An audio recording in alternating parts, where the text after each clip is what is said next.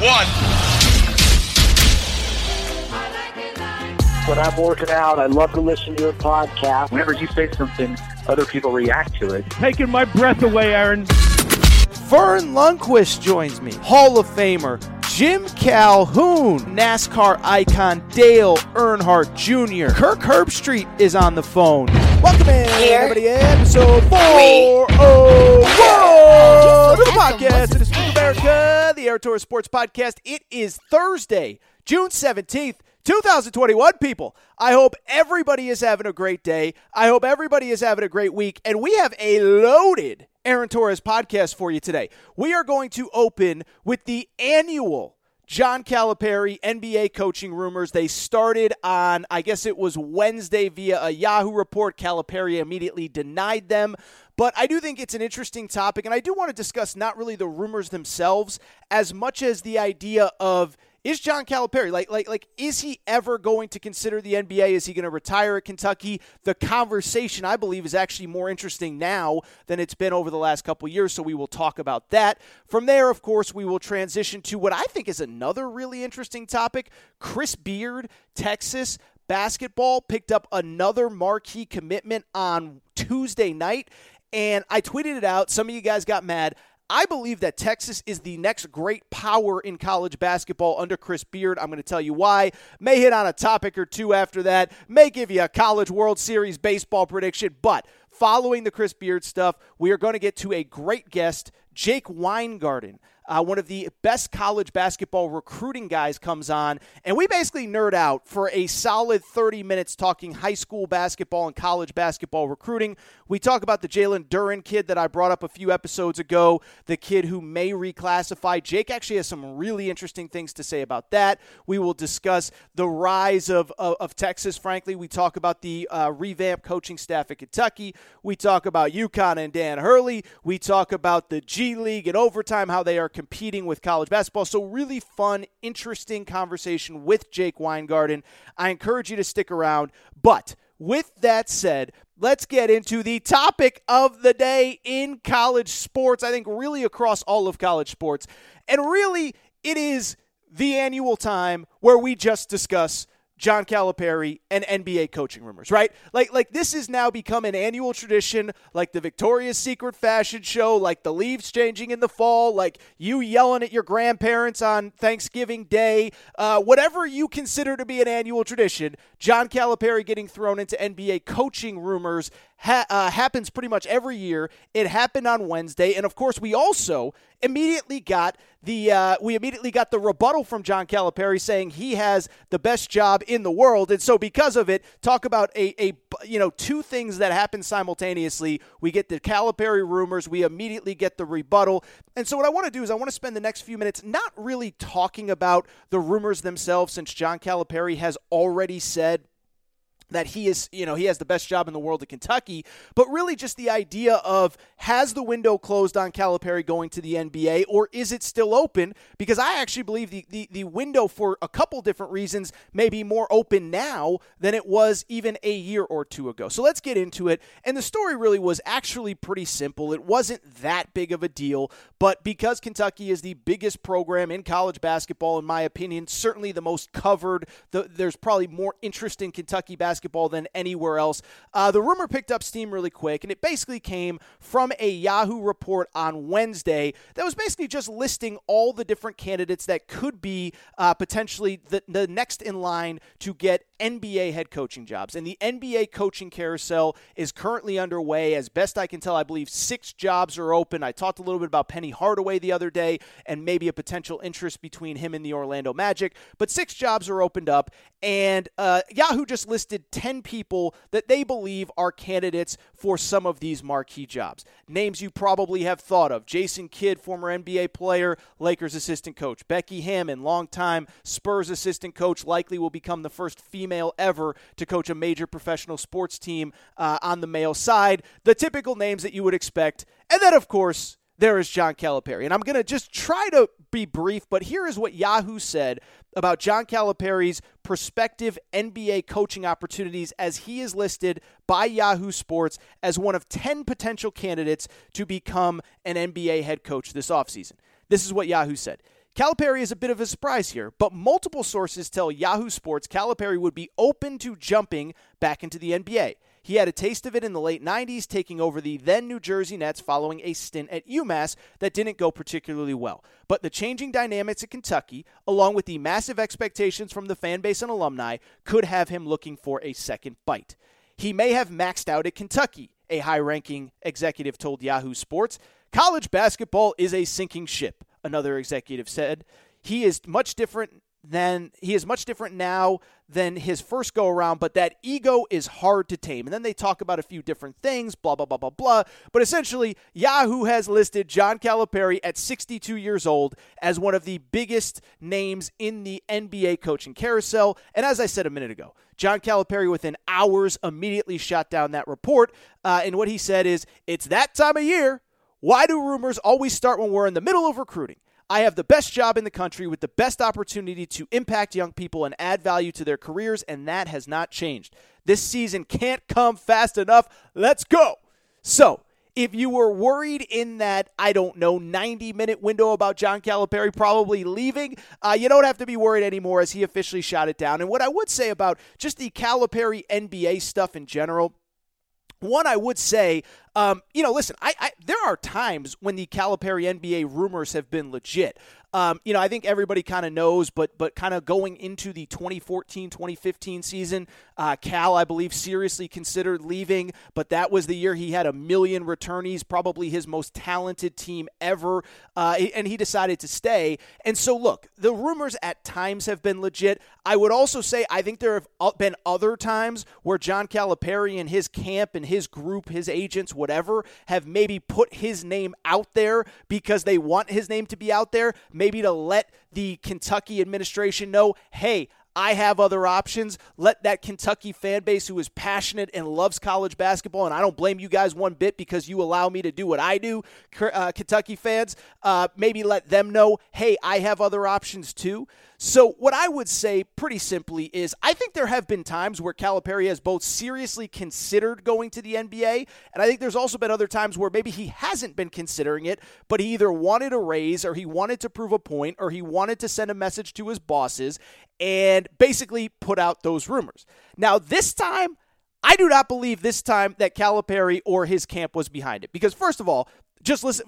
First of all, the most basic thing is this, is that one, I don't believe that John Calipari would spend the entire offseason revamping his roster, changing how they're going to play, changing who they are, bringing in a bunch of new personnel, selling kids like C.J. Frederick, Kellen Grady, Oscar Tshiebwe, all these guys that have come into the program. I don't believe that he would do that if he was deciding to leave college basketball or seriously considering it. I would also say I don't think he revamps his coaching staff, bringing in Orlando Antigua, one of his best friends and most trusted confidants in college basketball, if he was planning on leaving, right?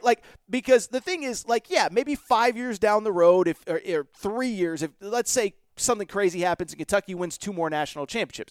Then maybe he retires, he hands it over to Orlando Antigua. But obviously, when you bring in a new guy, even if he has ties to Kentucky, it's not as though Orlando Antigua would get the job if he left. And so Calipari is not leaving this offseason. You don't revamp the roster, bring in one of your most trusted confidants, bring in Chin Coleman, another rising assistant coach, if you're not going to be around. And then 2, I would also say, like I said, these rumors did not come from him because listen to the quotes. The quote was, he may have maxed out at Kentucky. You could say a lot of things about John Calipari, but I know for a fact that John Calipari doesn't think he's maxed out at Kentucky. I think that he's really excited about this coming season and that this next season has a chance to potentially be special. So because of it, I don't really want to spend a ton of time on do you believe what he tweeted? Yes, I believe that he is not a candidate for NBA head coaching jobs right now. But I do think kind of the interesting question is, would he ever consider actually leaving for the NBA? What would it look like? What kind of circumstances? Because I will be honest, I believe that now more than maybe a year or 2 ago, remember he signed that quote-unquote lifetime contract after whatever it was, the 2019 season, I guess it was, when UCLA came calling. I believe it's more likely now than maybe it was 2 years ago. And so the question becomes, would he ever leave? And I think there's a few factors to consider.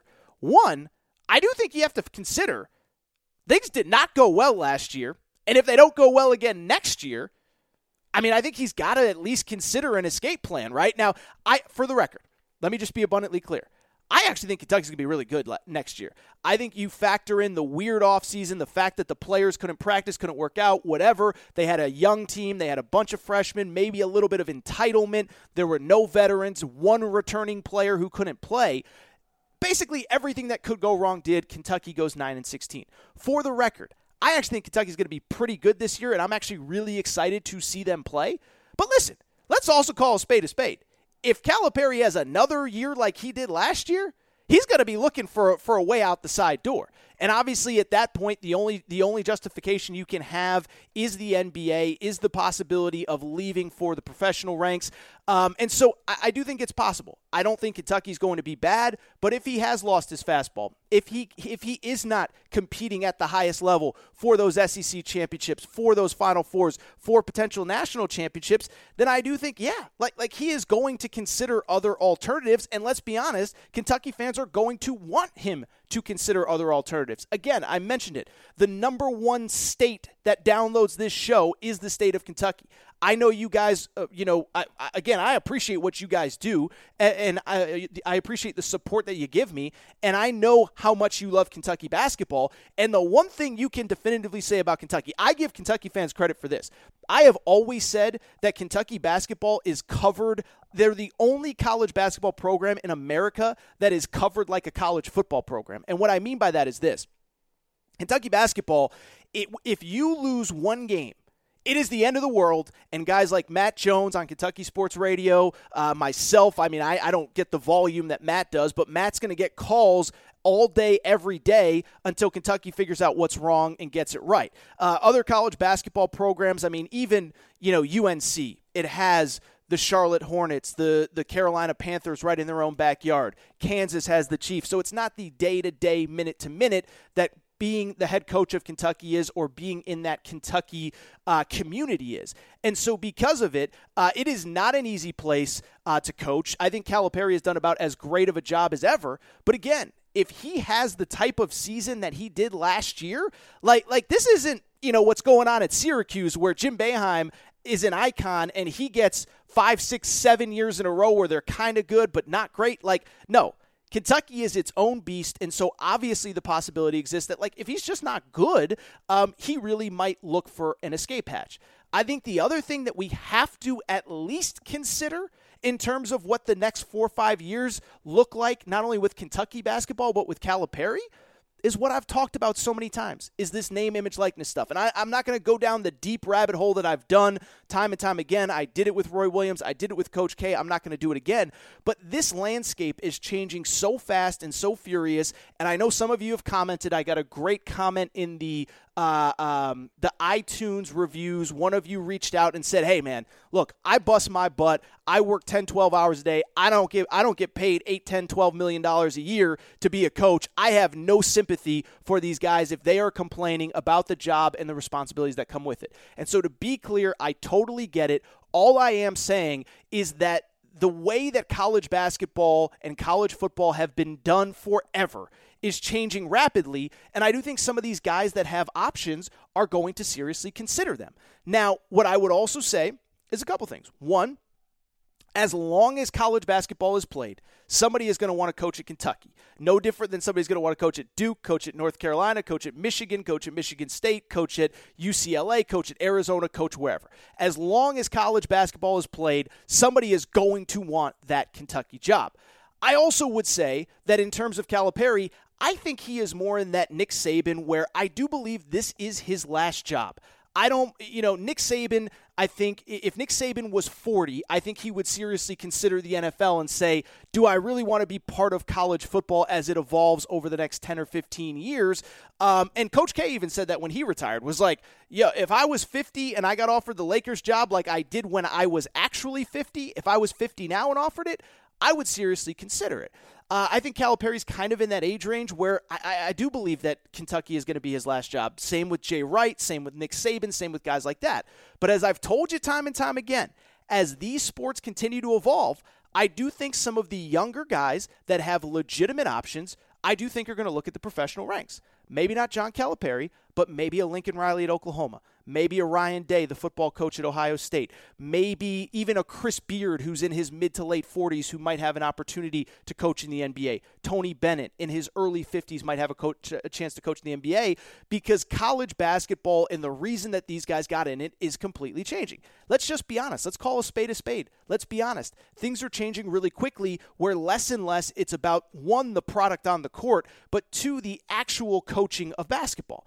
As I've told you before, with name, image, likeness coming in, you are now going to have agents sitting in the room during recruiting meetings saying, what can you do for me? Like, it's great that you have this education and the history program and the comms department, and I'm glad that your biology department is number one in the country, but what can you do for me? I saw you get this guy this last year. Can you do that for me? On top of that, you have essentially free agency in college sports, where a kid is unhappy, he has a bad day, he has a bad week, he has a bad month, and he says, you know what, screw it, I'm out of here. And so I believe that is a big reason why Coach K left. I believe it's a big reason why Roy Williams left, and I believe it's a big reason why coaches that have real options are going to consider other alternatives. For the older guys, maybe it is an earlier retirement. Maybe Coach K or really Roy Williams did get out 2 or 3 years earlier than he wanted, just because he didn't want to deal with all of the changes and what does it mean.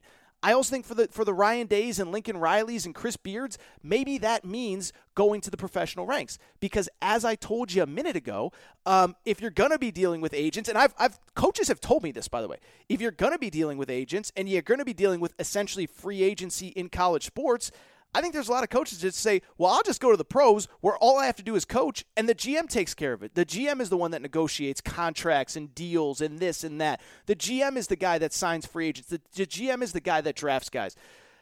And I'll say, in college, I'm not going to have to deal with that anymore, and I don't want to deal with that. I want to go back to just coaching, just talking about the biology department, just recruiting, all that good stuff. So I do think it's possible that if name, image, likeness goes off the rails really quick and it becomes the wild, wild west, and for the record, the NCAA doesn't step up and put in guidelines, that a guy like Calipari maybe in 2 years would seriously consider going. I mean, if this transfer thing doesn't work, he has a bunch of transfers in his program right now. If it doesn't work and he says, wait a second, now I brought in these guys and it didn't work, and the high school guys, and maybe he gets burned by a couple of these G League kids that he recruits, and at the last minute they decide to go pro. I could see this scenario where at 63, 64, 65, he says that he is going to go pro. On the inverse, I should mention the opposite could be true too. I had a Kentucky fan bring this up to me, which I thought was really interesting. As of right now, name, image, likeness, there is no set uniform rules. Why is that important? It is important for one simple reason. It is because right now, the biggest fear in the quote-unquote name, image, likeness game is that every state is going to have different bylaws, and say Alabama can do things for college athletes in the name, image, likeness world that Kentucky can't, or that Tennessee can't, or that Arkansas can't, or that California can't, or that Michigan can't. Ohio State fans worried about what Michigan can do. Michigan fans worried about what Ohio State can do. And so I only bring that up because that could be another reason to push Calipari away. He says he has the best job in the country. I believe that he believes he has the best job in the country. But what happens if Alabama or Tennessee or the North Carolina schools can do more for their players and he is no longer on a balanced playing field? I don't think that's going to happen, but it's a possibility.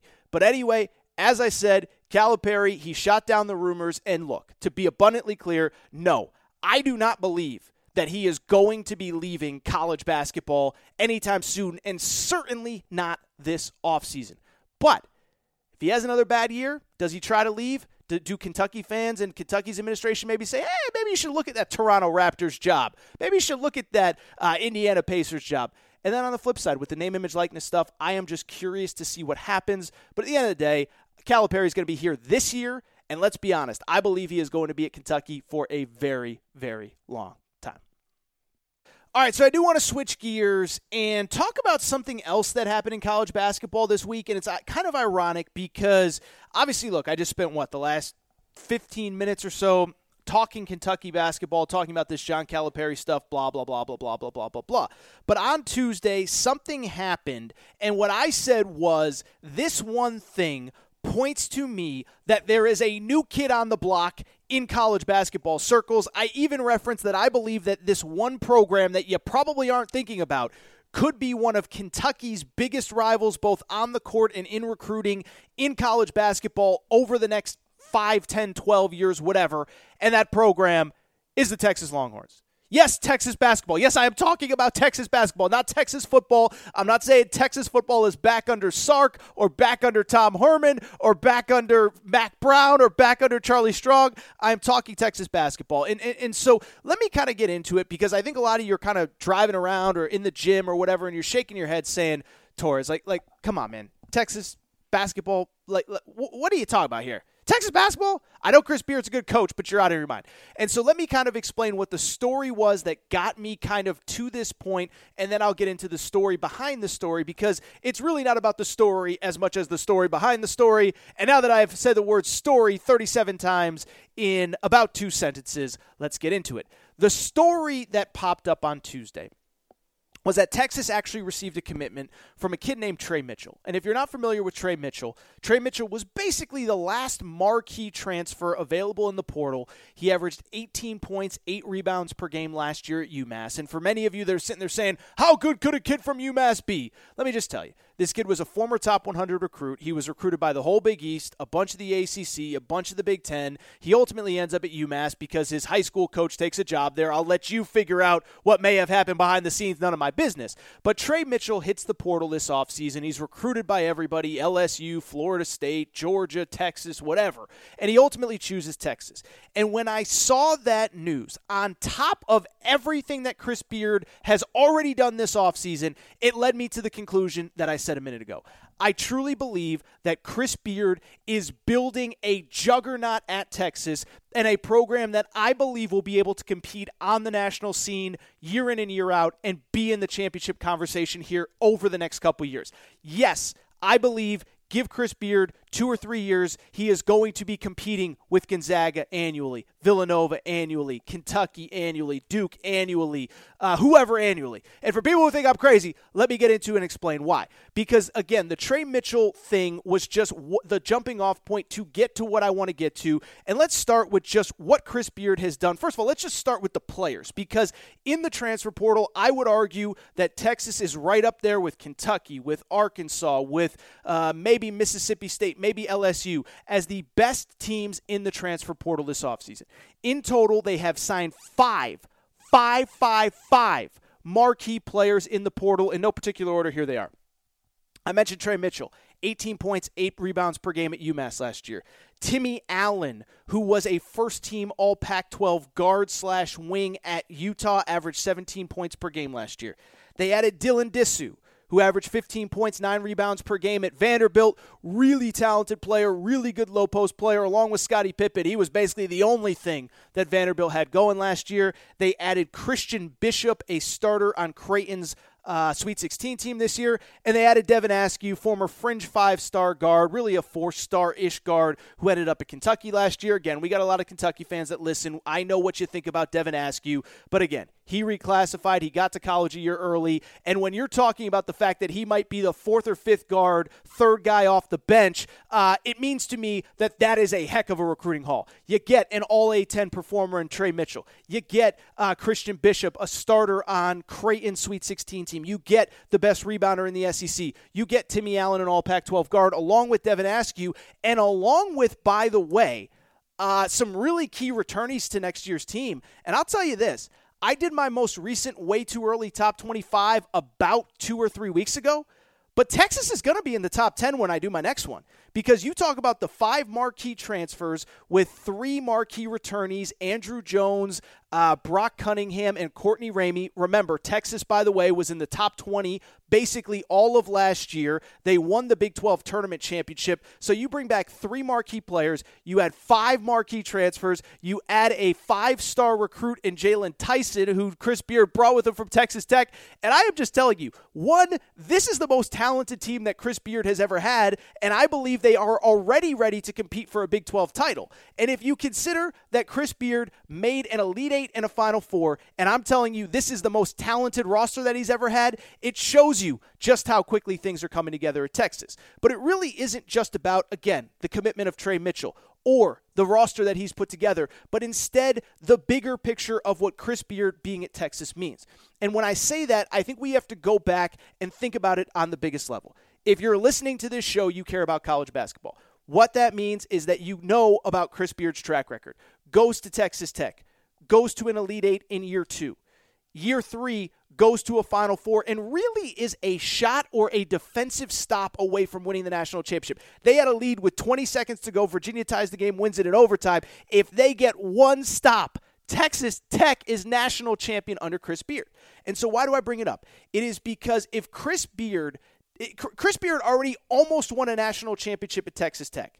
So he proved that you can compete at the highest level at Texas Tech. So he was only going to leave for a job that he believed that he could build into, again, a Kentucky, a Gonzaga, a Duke, and a UCLA, a whoever.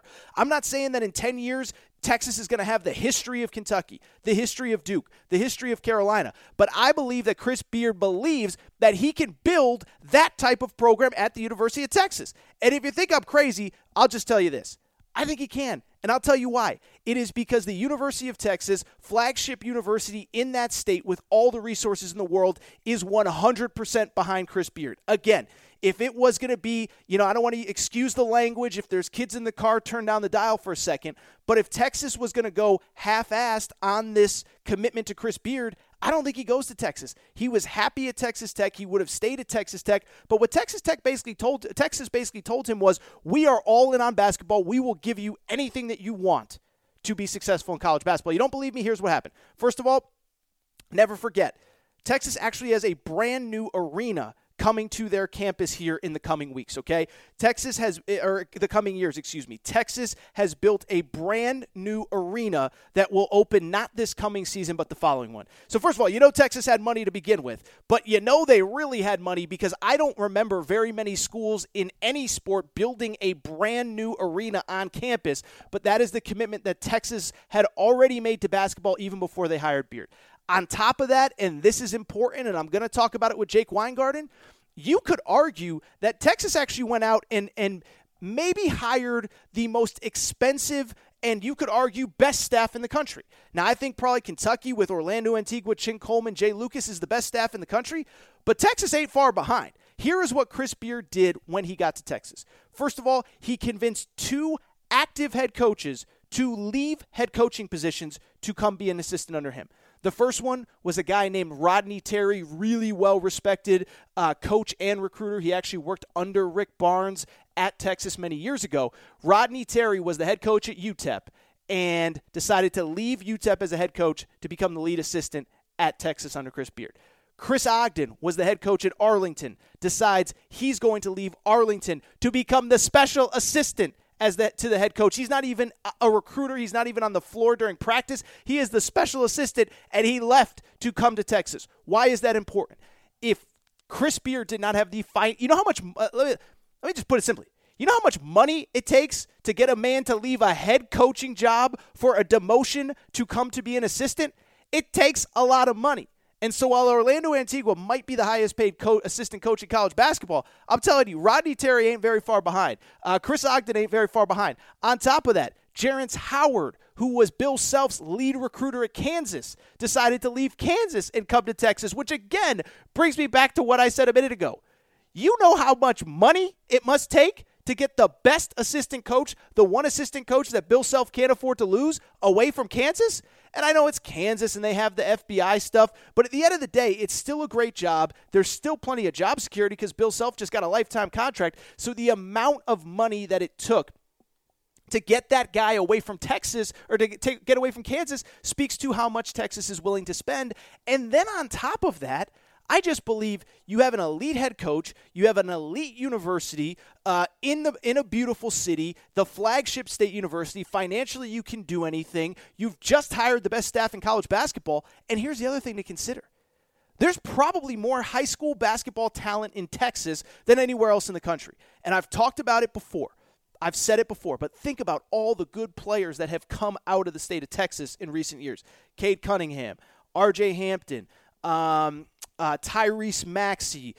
You go on and on and on down the list. This year, there's a 5-star kid named Keontae George. I mean, the list goes on forever. The Harrison twins, Julius Randle, Justice Winslow, if you want to go back a few years. So much talent comes out of the state of Texas, and now you have this elite coach with this elite staff at the flagship university. I think they're going to clean up in recruiting. Now, are they going to get every single guy that they want? Of course not. Nobody, even Coach K didn't get every single guy that he wanted. Nick Saban doesn't get every single guy that he wanted. But I believe that when you have the elite high school players matched up with the transfer portal stuff that Chris Beard is doing, I'm just telling you, year in and year out, they are going to be able to put a team on the floor that can compete with anybody. I'll take it a step further. And I told you this, I said this on Twitter the other day, and I don't know if people got mad, but I think they were surprised that I said it, is that I believe in the next 5 years. So just talked a ton about Kentucky. I don't want to get in. I don't want to make this a Kentucky show, but Kentucky's the best recruiting program in America, right? Calipari's just got it down to a science. He's the best recruiter in the country. Why do I bring it up? It is to say that I believe, and I put this out there on Twitter, and people got mad, in the next 5 years, it's not going to be Duke, who is Kentucky's number one rival in recruiting. It's not going to be North Carolina. At the college level, I truly believe it's going to be Texas because Chris Beard is now at a major flagship school. He's got the staff behind him. He's got the resources behind him. We've talked about name, image, likeness. That's not going to be an issue. And I believe he is going to go after the best players in the country and specifically the best players in the state of Texas. And like I said, I think he is going to be Kentucky's number one recruiting rival over the next decade. Now, a couple things. Part of that is, of course, because John Shire is now at Duke. I don't think Duke is as appealing without Coach K. I don't think North Carolina is as appealing without Roy Williams. Villanova, those type schools don't really recruit in the same stratosphere as Kentucky, not going after the same guys. So I think you look at a school, a program that is going to go toe-for-toe with Kentucky, I believe it's Texas. And so I'm done ranting on Texas here. I got nothing else to say. But all I'm telling you is this. Watch out. Just watch out. You have been warned. It is June 17th, 2021. But Chris Beard, in about 3 months, has already put together the most talented roster that he has ever had in college basketball. Keep in mind, in the last 3 NCAA tournaments played, he's made 2 Elite Eights, a Final Four, and a national championship game. He has his most talented roster yet. And I truly believe that Texas is a program on the rise, and you just better watch out because they are really, really, really good. All right, really quickly, I want to get to Jake Weingarten momentarily. As I mentioned a minute ago, Jake Weingarten is as good of a recruiting guy as there is out there. Now, I will say, we've had so many great recruiting guys on this show that have since left for other jobs. Corey Evans, still a great friend of mine. Saw Corey not that long ago. He works for the Oklahoma City Thunder.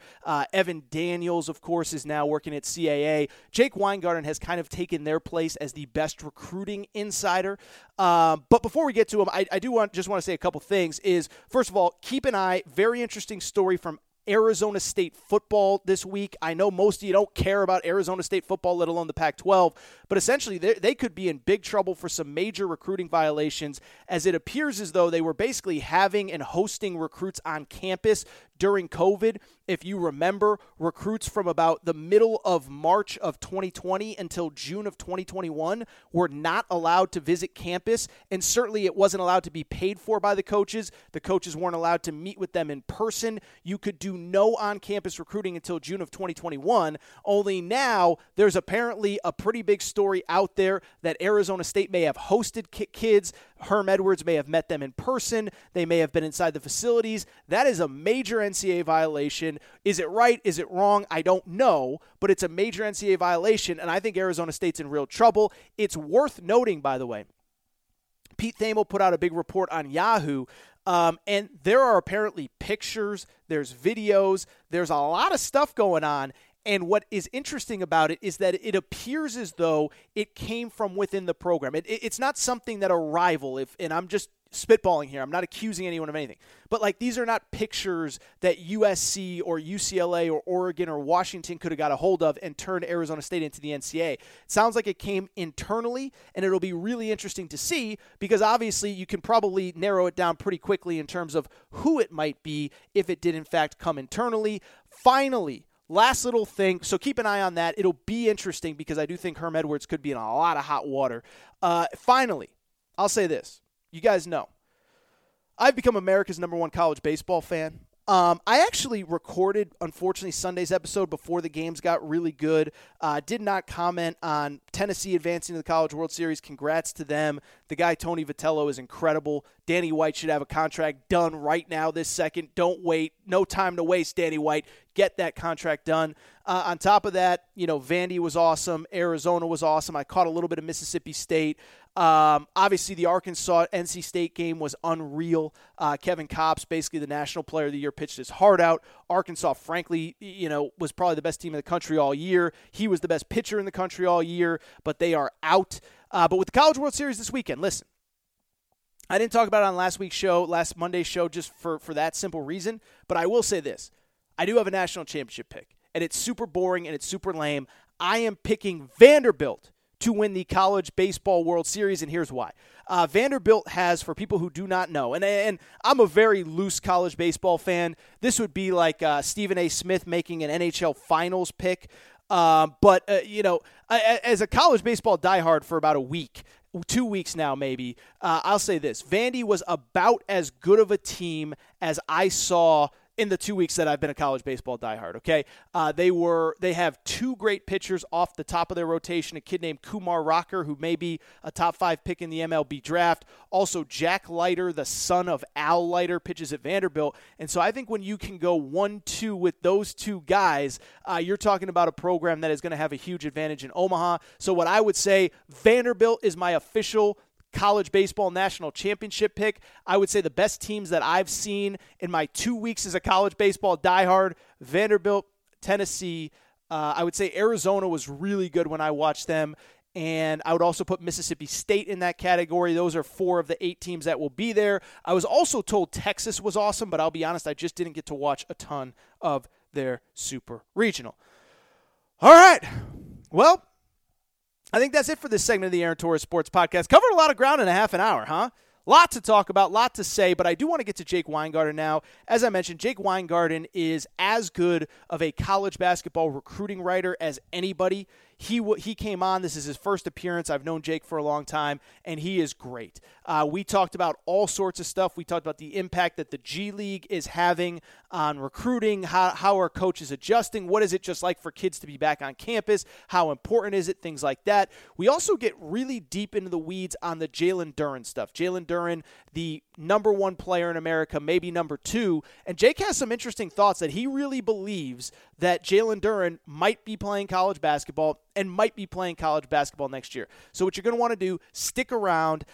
Jake Weingarten is coming up. Before we get out of here, I should mention, please make sure that you are subscribed to the Aaron Torres Podcast. You can do it on iTunes. You can do it on the Podcast Addict app. You can do it on Podbean, Spotify, TuneIn Radio, wherever you listen to podcasts. Make sure that you are subscribed. Make sure to rate and review the show. Go ahead, give us a quick 5 stars. If you can, go to that iTunes page and hit us with a quick 5 stars.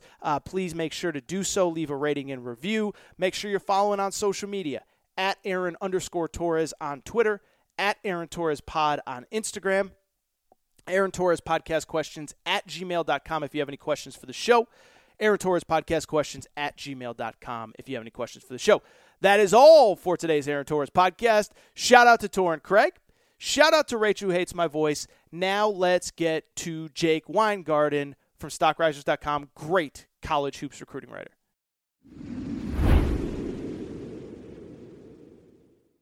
All right, before we get to Jake Weingarten, I do want to welcome back our favorite sponsor, our newest sponsor, Prize Picks and PrizePicks.com. The NBA playoffs are well underway at this point, and there is no better way to enjoy watching your favorite former college basketball stars than by playing daily fantasy with our friends at Prize Picks. Again, it's daily fantasy. We've all played regular fantasy. It's just on a day-to-day basis. You pick a couple players. You decide, are they going to have over or under a certain amount of points, a certain amount of rebounds, assists, three-pointers made. It really is that easy. All you got to do, go to Prize Picks, PrizePicks.com, or download the Prize Picks app.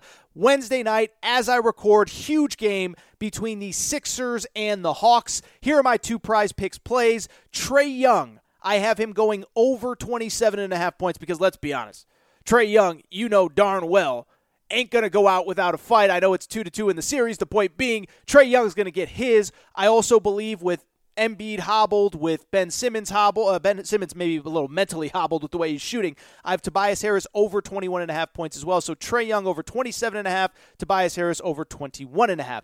But back to Prize Picks, which gives you the chance to win 10 times your money for getting 4 out of 5 predictions correct. That's right. Go in, download the app, use promo code Torres, which we'll get to in a minute. If you pick 5 guys, if you get 4 of them correct, you go ahead and win 10 times your money, and that's on top of this. They have the new NBA playoff jackpot called the 10K Daily Flex Play. The game is simple. You log in, you make 5 picks again. Remember, if you get 4 out of 5, you win 10 times your money.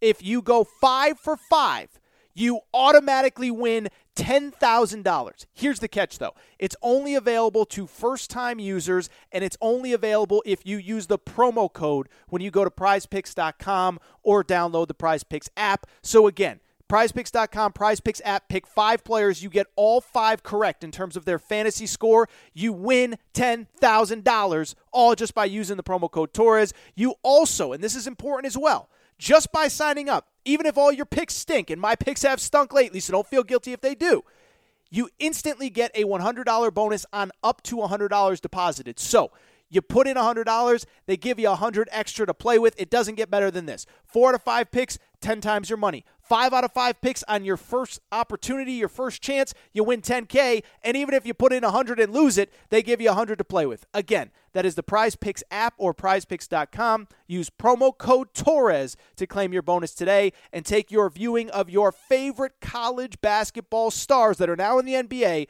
to the next level this postseason. PrizePicks app. Use promo code Torres. Now, with that said, let's get to Jake Weingarten.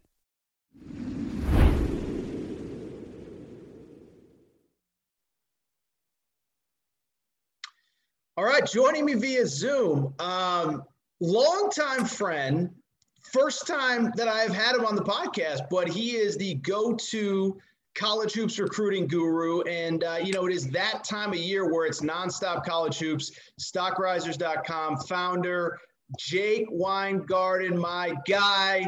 We've been talking offline forever. How you doing, man? Doing well, man. Out here in Louisville, Kentucky. So, back at school, dog sitting, watching basketball, the usual. So, just enjoying life, man, the grind and everything that comes with it. But, I'm excited to be on here. For a longtime friend, this is my first time on here. I was kind of offended it took this long, but now we're here, so I'm excited.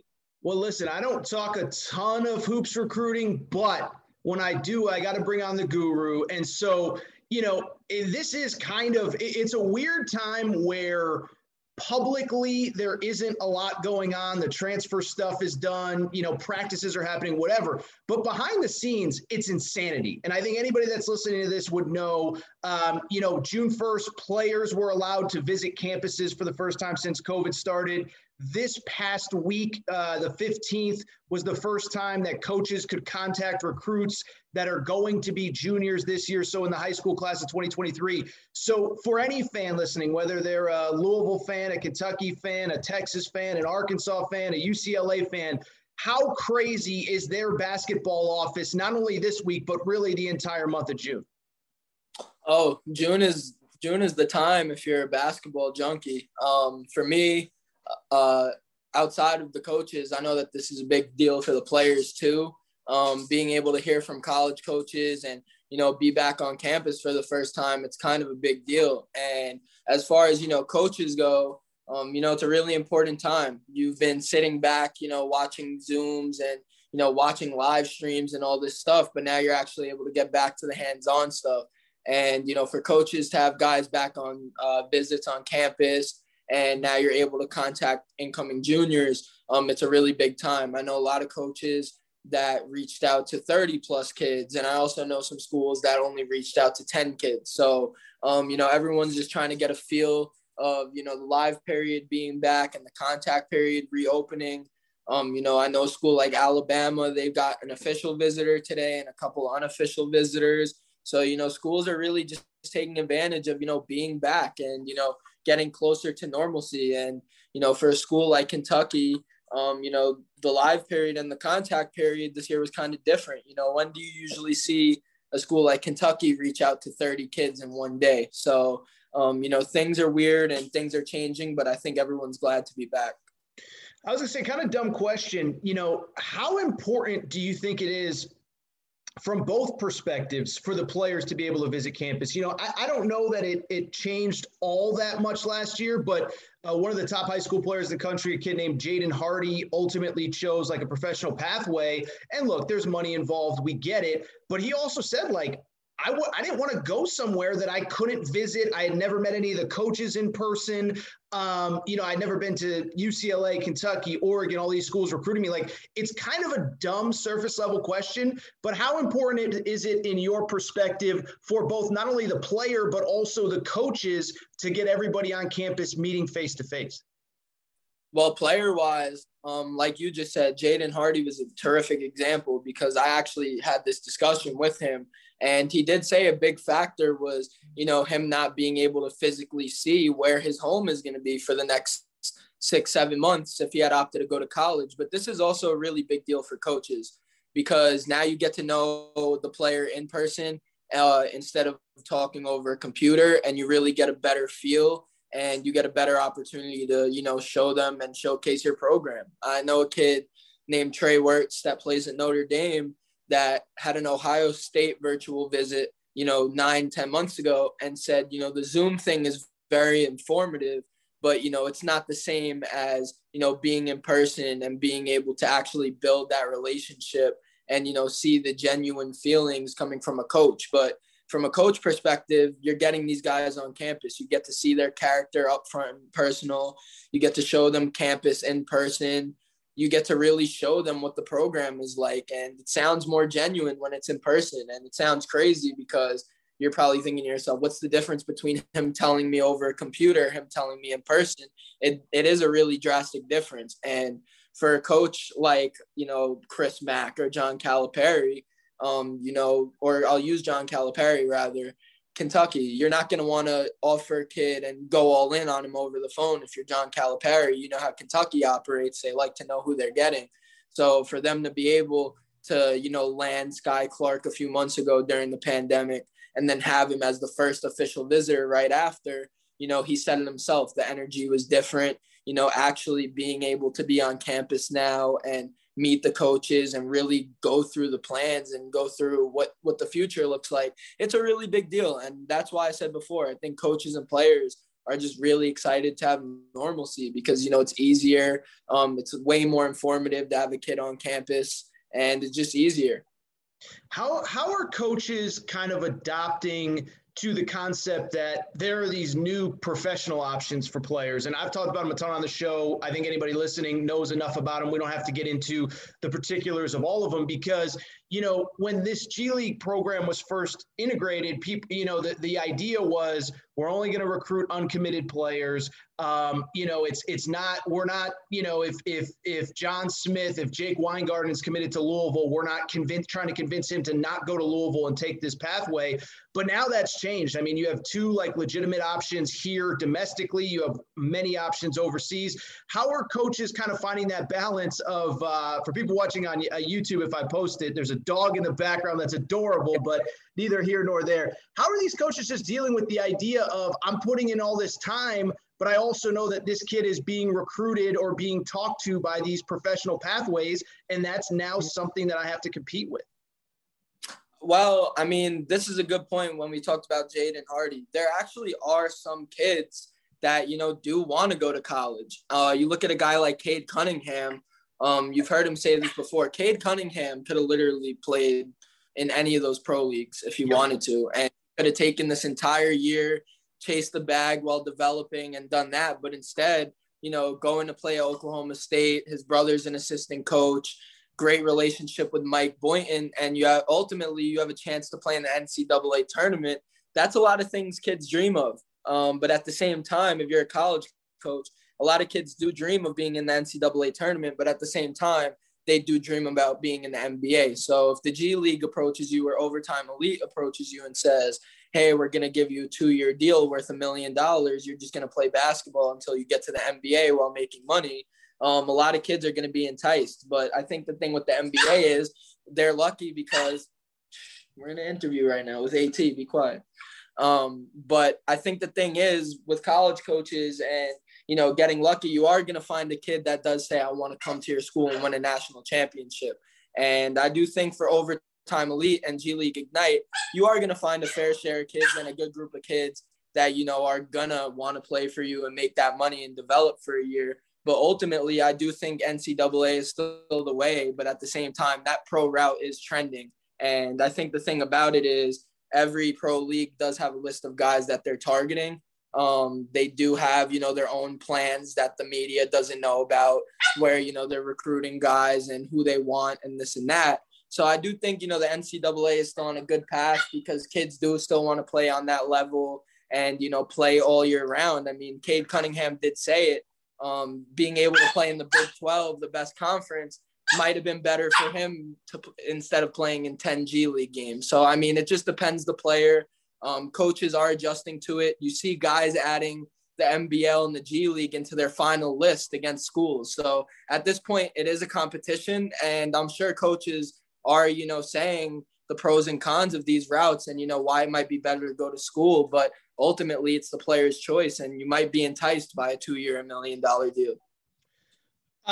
Big story right now, sort of broke in the last week. I think it was kind of being sort of discussed behind the scenes because I was talking about it with people at the Pangos camp last week. But so Jalen Duren's the top high school player in the high school class of 2022, one of the top two, whatever. And, there was a little buzz at Pangos, and then, Adam Zagoria wrote that, he is seriously considering reclassifying, which would mean that he graduated high school a year early. He would have been a senior last year, but graduating high school this summer and playing college basketball next year. I'm just curious, he's taking official visits right now. What do you know, and what do you think the likelihood is that Jalen Duren is on a college campus playing college basketball next year? First and foremost, I mean, Jalen Duren is hands down one of the best players I've ever had the chance to cover. I know that's not a long time because I'm only 20 years old. But I did have the chance to see Jalen Duren as an 8th grader, and watching his development from 8th grade till now, it's just unbelievable. Such an impactful player physically. I think he's ready for the next level. I think he could play in college right now at some schools.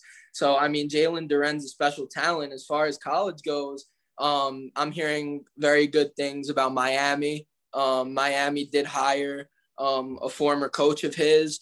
So, Miami's in a good spot. He did take that visit there. But as far as, what his future holds, like you said, Adam Zagoria had that reclassification thing down, and, the pro options are in the mix and stuff like that. But, Jalen Duren, if he says, I want to go to college, Miami could be the spot for him. Miami's a good spot. There's a few blue bloods, his recruitment's all over the place. But a guy like Jalen Duren, and it's the same with Imani Bates, these guys could be saying no now, and then in 5 months later, they could be like, oh, the G League, oh, the NBL. It's just time is the essence. And, for Jalen Duren, I think he could end up going the professional way. He could end up going to Miami, but regardless of where he goes, is a lottery talent. So that's what matters. Do you have any sense for when he would have to there's a deadline where he would have to make a decision to be eligible for the 2021 draft, right? Is it like September 1st or something like that? Yeah, there's a deadline for all guys. It's like that with guys actually testing the waters. They have till July to make a decision. But for Jalen, he's still a high school student. No, I know. May God Terrence Clark's soul, but Terrence Clark had to take 6 months worth of courses in 2 months to reclassify. Yep. So that's a lot of stuff to think about. Is Jalen Duren going to want to sit down and take 6 months worth of courses in a 2-month span so that he could reclassify? There's a lot of stuff that goes into it that I don't think people fully understand. So I do think that, this will be a thing where we might have to wait to find out because there is a lot that goes into it. But, if Jalen Duren sits down and takes those courses and speed things up and reclassifies and ends up, possibly at a school like Miami, I think it'd be a win-win for both sides. You get a year in the ACC and, you get to develop, and then you go to the NBA and be a lottery selection. Yeah, I remember talking to Johnny Juzang's dad about the process, and it was like I was kind of blown away, like how hard everyone think I'll reclassify, they'll make up. Like, it's a lot of freaking work. Yep. If he does play college next year, do you feel like Miami would be the favorite at this point? Listen, it's hard to know. This is his first official visit that he just took to Miami. I believe Memphis and Kentucky are on the board. Michigan has been linked to him. Villanova, he's from Philly. Do you have any sense for who would be a leader if he did decide to go play college basketball? I do like Miami right now. Miami does have a lot of Philadelphia ties. Isaiah Wong is from close to where Jalen Duren is from. So, to be able to have somewhat of ties on your roster is a pretty big deal. But at the same time, look who Miami's competing with. If Penny Hardaway doesn't take an NBA job, you got Penny Hardaway and one of the prime developers in Cody Topper recruiting you. So you got those two guys. And then you got John Calipari in Kentucky going after you, which is also, a hard team to beat. And then you got hometown Villanova, Jay Wright, Hall of Fame coach. So the pitch is obvious there. We're going to make a title run and get you to the NBA, stuff like that.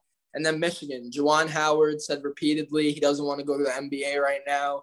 He wants to coach in Ann Arbor. So to hear that as a recruit, especially a recruit of Jalen Duren's caliber, knowing that your coach will be there when you're there for that 1 year, and it's Juwan Howard, who's done a spectacular job so far, you're going to be enticed. And Jalen Duren has great options. But right now, Miami, I wouldn't say they're in the driver's seat. I think that's an exaggeration. But I think Miami is in a good spot. They had a great visit with him. Obviously, the ties with his old coach and, stuff of that sort. But, Miami, Memphis, Kentucky, Villanova, Michigan, that's a long race.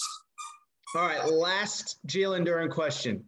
If I told you, I gave you $100, you can go to the window in Vegas. You can never bet on this in real life, and you're only 20, but neither here nor there. Jalen Duren, December 1st, 2021, college campus, pro route, high school campus. What would you, if you had money to bet, what would you bet? Man, that's a tough one, but $100. I'll give you 1,000. Are you feeling 1,000 more enticing for me? 1,000.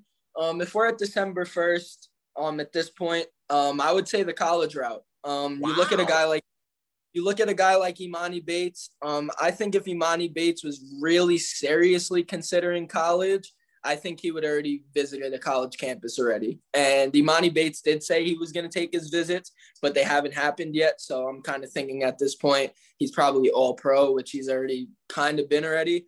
But the fact that Jalen Duren started taking his visits and he's continuing the plan more means he's really intrigued by the college route. And I said this before, a guy like Jalen Duren might turn around and say, I want to win a national championship, and then be a lottery pick a year later and play in college against guys that I grew up with. So, that could be the route he decides to take. And college may sound surprising. When I said that for $1,000 just now, you're probably really surprised, but it really wouldn't surprise me if he ended up on a college campus.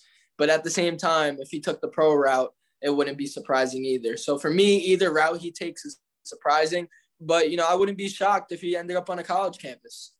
Yeah, no. And I didn't get a chance to talk to him last week at the Pangos camp, but my buddy Jack Pilgrim from Kentucky Sports Radio did. And Jack's takeaway, and he's talked about it on his own podcast, is like, Jack's awesome.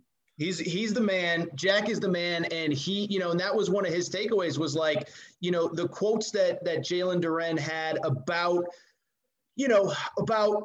development and the stage of college basketball, and the fact that, it's not just about a dollar amount. Like it kind of blew me away seeing, Jack had told me, hey, this is what he told me, I'm going to be doing a couple articles on it. But when, you see the words in print, it is kind of blown away. So, all right, I don't want to bug you with too many questions here, but what are the other storylines right now? Like what to you is interesting in the recruiting world right now? That's a very broad question, but what interests you? What do you find interesting outside the number one player potentially reclassifying? What are the big storylines in your opinion? Hey man, I'm excited for the live period. I'm excited for coaches to be able to get back out there and recruit again. To be honest, being inside those first few months and, hearing about Zooms and tweeting breaking news about virtual visits, it didn't feel right. And, now that I'm seeing players post their pictures from visits and, just being on campus, it's a great feeling. And I think no storyline could beat the fact that college basketball and high school recruiting is back. As far as, individual players go, the big storyline for me over the past few months was where Chet is going to go. And he made that decision already. But otherwise, the live period, man, I'm excited. It's a great feeling to be able to go back on the road and, I'm going to be able to see college coaches again. And, it's a good feeling for the players as well. So it's, it's an exciting time, contact period, live period. Players are all excited. It's just everyone's in good spirits. So, I think that's the top headline right now. If you, real quick, I want to get back to some recruiting stuff. You think Chet's going to be really good at Gonzaga next year? Obviously there's the push-pull of he's incredibly skilled but kind of incredibly thin. Frail's not the right word because he's tough. Like, he's a tough kid. But you think he's going to be, first-team All-American kind of good next year for Gonzaga? Oh, yeah. I think he has that potential to get to that point. Of course, it's Chet. But at the same time, the players around him compliment him. Getting a guy like Hunter Salas was a really big deal for Chet. And I don't think people understand how big of a deal that was.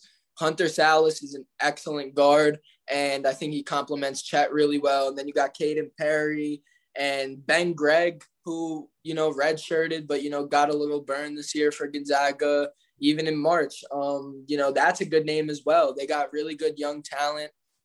Dominic Harris, Julian Strother are returning. They've got good pieces around them and guys that, ultimately want to win. And they came up just short national championship. You lost to a loaded Baylor team. So I think now it's championship or bust. You got the number one player in the country. You got another McDonald's All-American outside of that. And then you have another top 60 prospect in Caden, who's, I think, an unbelievable player. I've had the chance to see him multiple times. But I think with Mark Few, he went out and got guys that complement his system.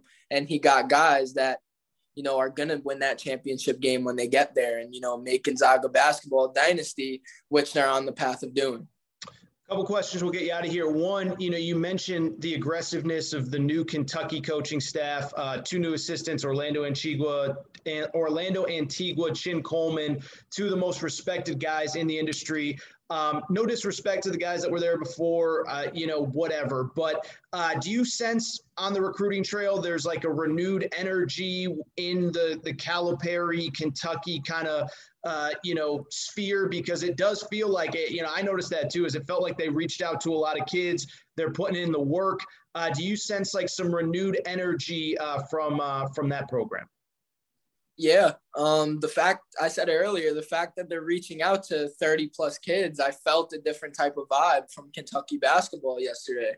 And I don't necessarily think it's a bad thing. I think it's actually a really good thing for a blue blood school to go out there and, look at their options, not just look at a 5-star kid or not just look at, a top 50 kid, to be able to reach out to a kid that's ranked in the 100s or ranked a little under that. That's a good look for Calipari and the staff. It just shows, they're trying to build their own system and they're trying to build guys that fit in, not just those 5-star guys or not just that talent. And I think that energy you're talking about, I think they just have a set plan. They know what their system is. They know what kind of guys they want. They know what they need to win, and they know what their roster looks like now. So why not you go for a push and start recruiting more guys? And it doesn't always have to be that 5-star guy, but it has to be a guy that fits. And I think that's what Calipari and the staff are realizing, that there's more than 5 stars out there. There's 4-star guys. A guy like Bryce Hopkins is a great example, ranked in the top 40, was in the 30s, didn't make the McDonald's All-American game. But, Bryce Hopkins is a talented 4-star guy, fringe 5-star guy. And I think Calipari's realizing guys like that are guys that can get you to the national championship. And those are guys that you're going to have for more than a year or two. And I think they're changing their system up. They're changing their approach. But I don't necessarily think it's a bad thing. I think it's a really good thing for Kentucky basketball. Right before you came on, I talked a little bit about Texas. They picked up a 5th marquee transfer on Tuesday, I guess it was. I took a little flack. I believe that in the next my thought is simple.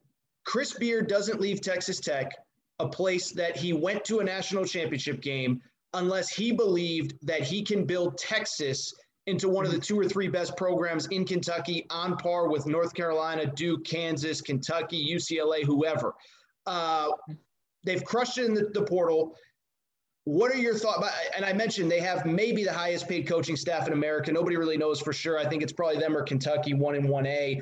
What is the early buzz on them? Because I just truly believe, and I know from talking to enough smart people, like Beard doesn't go there unless he believes that he can build it into one of the best programs in the country, bar none. Right. And, you saw the hype over Chris Beard possibly staying at Texas Tech, and it was deservedly so. I mean, he's a great coach, great personality. And that's showing at Texas. He's been there for a short amount of time. And I don't know how many of the listeners actually, follow Texas on social media, but their social media approaches change as well. I've never seen Chris Beard this active on social media, like being in videos. I saw one of the assistant coaches with Devin Askew jumping into a pool. Just the entire Texas approach is different. And like you said, I don't think Chris Beard would have left Texas Tech if he didn't know that he had something special coming his way at Texas, or he had the opportunity to build something special. And you see the transfers he brought in, bringing in Trey Mitchell on Tuesday was a huge deal. Trey Mitchell is a really talented 18-8 guy. And then a guy I like a lot is Jalen Tyson, a high school kid that went to John Paul II out of Texas, was committed to Texas Tech, and now is playing for Chris Beard. That was an unranked guy his first 2 years of high school, and then Chris Beard started going after him and really saw him, and then he became a 5-star at the end of his senior year. So I think Chris Beard, like I said, with Kentucky basketball, the approach is going to be much more different now. You're in a bigger conference. I can't necessarily say a bigger conference skill-wise, but you're in a bigger conference platform-wise, and I think he's taking advantage of that. You see what Eric Musselman did when he got to Arkansas. He changed the entire landscape of that program. And I think you could say the same with Chris Beard, social media approach, recruiting. You've seen more Texas offers go out there for sure. And style of play. I think they're bringing in guys that fit their system and, can compete in that conference. I said this to someone yesterday. Devin Askew might have not been the best fit at Kentucky, but now that he's at Texas, new conference, new teammates, new peers, new opponents. It could be good for a guy like that. And you see the transfers he brought in to go with those high school guys. And I do think Texas can make a nice push. And I do commend Chris Beard for putting together that staff, that very wealthy staff. But I mean, Texas basketball is a lot to look forward to on and off the floor. Last one, you just mentioned Arkansas. I think you mentioned Alabama earlier. Who are some of the buzzier teams outside of, we just talked Kentucky, we talked about Texas. Who are some of the buzzier teams in recruiting right now? Because those two that I just mentioned, you kind of mentioned in passing, are two that stand out as far as, I know both staffs pretty well, aggressive coaching staffs, aggressive recruiters. Who else is standing out? We mentioned Kentucky, you mentioned Texas. Who's kind of, making headlines early here in the recruiting period, not for commitments, but just for aggressiveness or for the fact that players are interested? You're going to like this one, AT, but UConn is doing an excellent job. Okay, let's go. UConn is doing an excellent job. A big part of that, they brought in Luke Murray from Louisville this offseason, and right off the bat, he brought in an official visitor named Ty Rogers, top 50 kid, and that was a really big deal. And I think the fact that UConn is recruiting an in-state guy named Donovan Clingan and not necessarily recruiting him like an in-state kid, they're recruiting him like a national kid, that was something that stood out to me too. And they brought in a really good recruiting class that they have incoming. Jordan Hawkins is a superstar. Roswell Diggins. These are all really good, talented guys. Samson Johnson. They have a really good roster, and they're recruiting really well. And that's another team that's already had unofficial visitors on campus, 2023 kids. They're active in contact, and they're just doing a really good job. And then the last team I want to mention is Indiana. Mike Woodson. My boy Mike Woodson. Love Mike Woodson. Mike Woodson. I'm from New York, so former Knick coach, so I was cheering for him. I liked Mike Woodson a lot, and he's done a really good job. He brought in some good transfers, some really good high school kids. He was able to keep some of the old team on, and that's kind of what I want to get to. Keeping Trace Jackson Davis in Indiana was a huge deal for Mike Woodson. I doubt there was any ever thought in his mind to transfer, but there might have been, the thought to test the waters. But the fact that, Mike Woodson got the job and Trace Jackson Davis ultimately said 2 days later, I'm staying and playing for Mike Woodson. That's a really impressive thing right there. And, I do think the guys that they recruited and the official visitors they've had on campus, it's just been really impressive. And for Mike Woodson, a former NBA coach, to be able to recruit at this level and bring in the staff to do that, it's been quite impressive. And I think he's going to be able to compete in the Big Ten with a team like Michigan, who's also done a spectacular job, like I said earlier. But overall, I mean, there's a lot of teams doing a really good job. But Indiana, UConn, you could mention Michigan, Alabama's been exceptional. Arkansas did a really good job. Louisville did a really good job bringing in transfers. But, the recruiting stuff's been great lately all over the country. But I want to cheat the game a little bit. I don't want to say any individual team. There's a conference I want to say. I do think the Big Ten is going to be really fun to watch this year. Really? On the court you're talking about? On the court, yes. What makes you say that? Honestly, just each roster. Michigan brought in an excellent recruiting class to go with what they already had. Hunter Dickinson's testing the waters. If he does decide to return, it's a loaded roster over there in Ann Arbor. Michigan State's got a really good roster. Iowa's even got a nice little team going on. Indiana, like I said. But I think the Big Ten is going to be a really competitive conference, and I think college basketball is going to be amazing this year. Stuff is starting to come back again, and I think it's going to be a really competitive year of basketball, and I'm excited, man. No, I am too, and I think just seeing Duke be able to practice, Kentucky be able to have a normal I don't think we realized at the time what the impact of last offseason had on all these programs and players, especially the young ones. But Jake Weingarten, stockrisers.com. Yeah, man, where can people follow your work? What can they do? All that good stuff. I mean, they must be, I know they're following you anyway, but if they're not, how can they learn more about Jake Weingarten? Stockrisers.com, AT. That's the website to go to. And if you want to contact me, my DMs are open on my Twitter at Jake Weingarten. I've had some great conversations with some recruiting fans recently. I'm always open to talking to people. So those are the two best ways, man. But stick to that stockrisers.com and everything you need to know about recruiting is right there. Dude, I'd be a little worried if I was you just saying the DMs are open, because then you get the crazy fans that, I know a guy that knows a guy. This is a done deal. Yep. And, I get a lot of those, probably not nearly as many as you with recruiting, but I get a lot of those as well. So Jake Weingarten, follow him on Twitter, stockrisers.com. Jake, man, I appreciate the time, brother. Seriously, it took a while to get the invite out, but let's do it again soon, all right? Of course, AT. I appreciate you, man.